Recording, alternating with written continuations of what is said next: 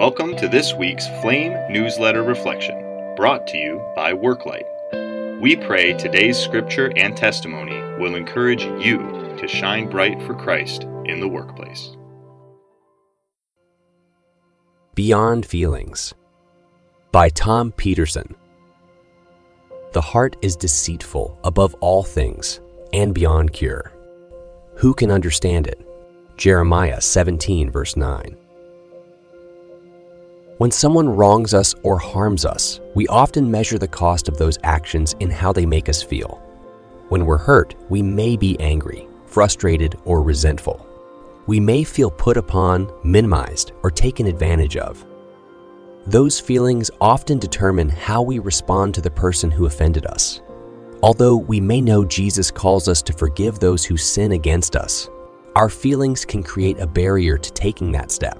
We justify to ourselves that our hurt demands some sort of compensation or reparation before we can even consider releasing our sense of offense.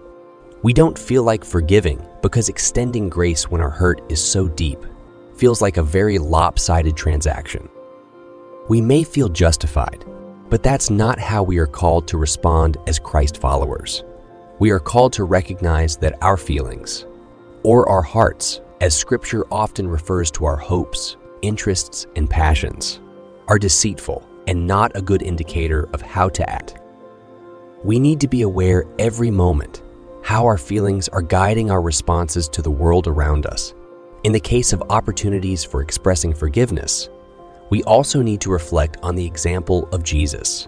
His forgiveness extended all the way to a brutal death on the cross. But he did that because the result of that action, our chance to spend eternal life with him, was the greatest gift of all.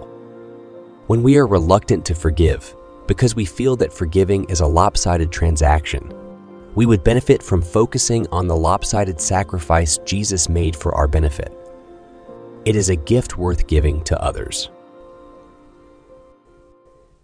Tom Peterson is a former utility communications professional who writes on work and faith issues.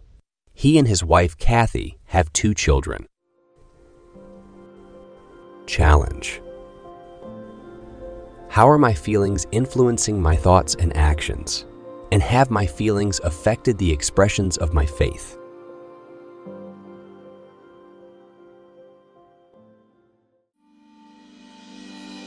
Thank you for listening to this week's Flame Newsletter Reflection. To learn more about Worklight and how you can experience transformation at work through the power of the Holy Spirit, please visit our website at worklight.org. And be sure to tune in next week for more encouragement from the Worklight community.